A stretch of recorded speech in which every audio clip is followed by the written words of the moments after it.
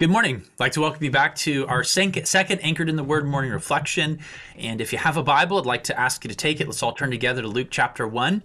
And we're reading verses 67 to 79. And this morning, what we will focus our attention on is the concept of redemption and why redemption is such an important part of this story of Christmas. So here's what it says. And his father Zechariah was filled with the Holy Ghost and prophesied, saying, Blessed be the Lord God of Israel, for he has visited and redeemed his people, and hath raised up an horn of salvation for us and the house of his servant David, as he spake by the mouth of his holy prophets, which have been since the world began, that we should be safe from our enemies, and from the hand of all that hate us, for the mercies, to perform the mercies promised to our fathers, and to remember his holy covenant, the oath which he sware to our father Abraham, that he would grant unto us that we would be delivered out of the hand of our enemies, that we might serve him without fear, in holiness and righteousness, before him all the days of our life. Thou, child, shalt be called the prophet of the highest, for thou shalt go before the face of the Lord to prepare his ways, to give knowledge of salvation unto his people by the remission of their sins, through the tender mercies of our God, whereby the dayspring from on high hath visited us, to give light to them that sit in darkness and the shadow of death, to guide them and our feet into the way of peace. Boy, every time I read that passage, I am just really, I'm really encouraged and I'm blessed by such precise wording about the nature of redemption. And so this morning, what we will focus in on is that statement in verse 68.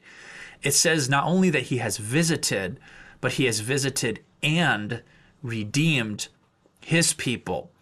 Now, that statement, redeemed his people, is telling us that there is a broken relationship between God and man, and that relationship needs to be mended.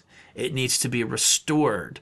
There has to be some kind of reconciliation that takes place between man who has sinned against God and God himself. And the way that reconciliation takes place is through that word redemption. The word redemption has kind of two aspects to it, or two ideas. The first has the idea of there is a debt that is owed. And so the debt is resolved by someone paying in full what is owed.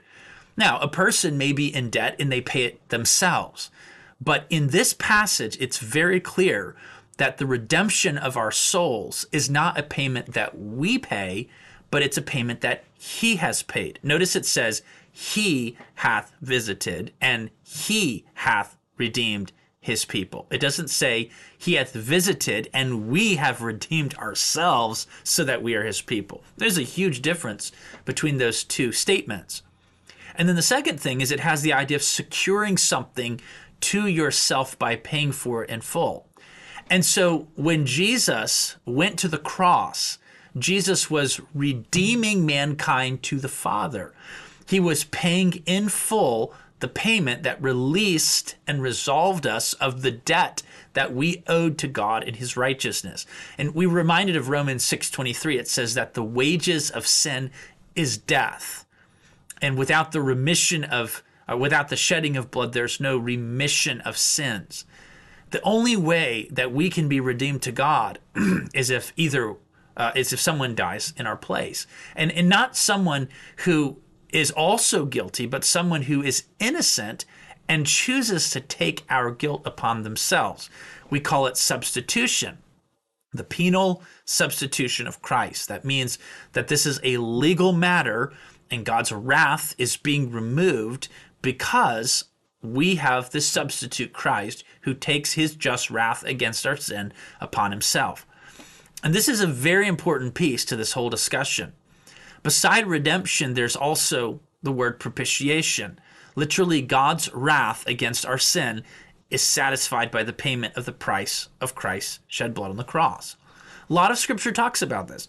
Romans 3:25, it says, God set forth Christ to be a propitiation through faith in his blood, to declare his righteousness for the remission of sins that are passed through the forbearance of God.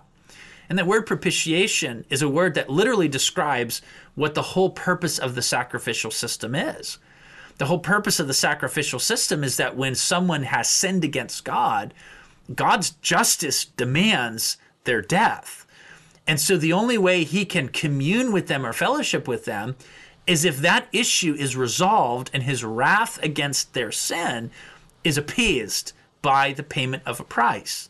And so that was the whole purpose of the sacrificial system. In fact, I think 80 or 90 times in the Old Testament, we see the words sin offering together. The idea is that because there is sin, an offering is given to God so that his wrath will be satisfied.